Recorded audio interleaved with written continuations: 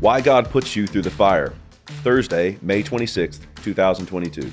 It is good to know that the kingdom of God is coming on earth, but it is important that you know how it is coming on earth.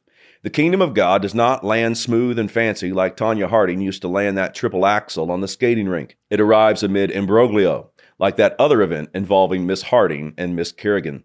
Hitmen, gold medal lusts, metal batons to the shins, dashed dreams, and dirty money. None of that holds the kingdom of God back.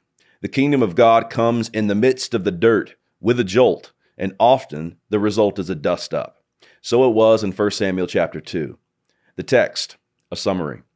King Saul was dead, and God would give the kingdom to a better man. But that transfer of power was not like the sleek baton pass at the Olympic 4x100-meter relay.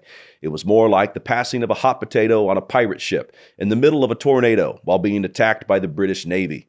And for good measure, we'll say that all of this was being done at night, during a new moon. David inquired of the Lord after hearing of Saul's death, and the Lord told him to go up to Hebron in the south. The men of Judah gathered there and anointed David king over Judah.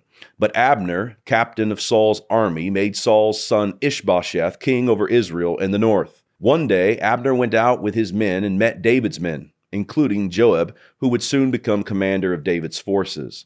The two units of soldiers faced each other. A pool of water separated the two forces. Abner called out to Joab, saying some of the soldiers should face off. Joab agreed. And 12 men from each side prepared for battle.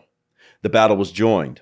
Each man grabbed his opponent by the head and drove his sword in his enemy's side. The result was all 24 men fell dead.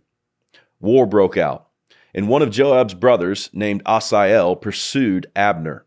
Asael was as fast as a gazelle, and he was no common soldier. He was one of David's 30 mighty men. Abner fled, and he was no common soldier either.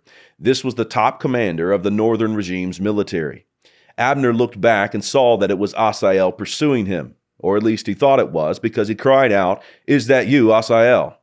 Asael replied that it was. Abner told him to turn aside and take the armor of one of the young men, but Asael continued the pursuit.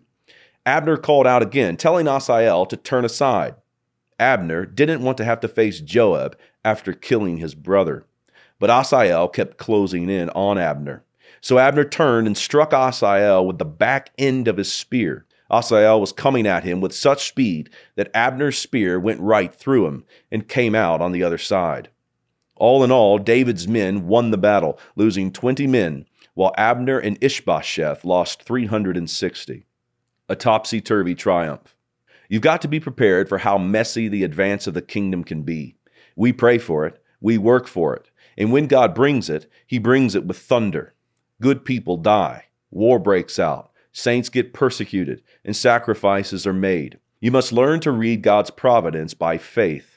With faith, you will see the gold being refined by the flames.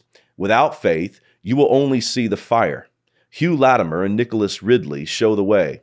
They went to the stake to burn for the faith. Guards bound them with a single iron chain. The men were surrounded by wood and straw. The executioner came toward them with a flaming torch, and as he did, Latimer said, "Be of good cheer, Master Ridley, and play the man. We shall this day, by God's grace, light such a candle in England as I trust will never be put out." It should come as no surprise that gospel preachers exhort the saints to continue in the faith.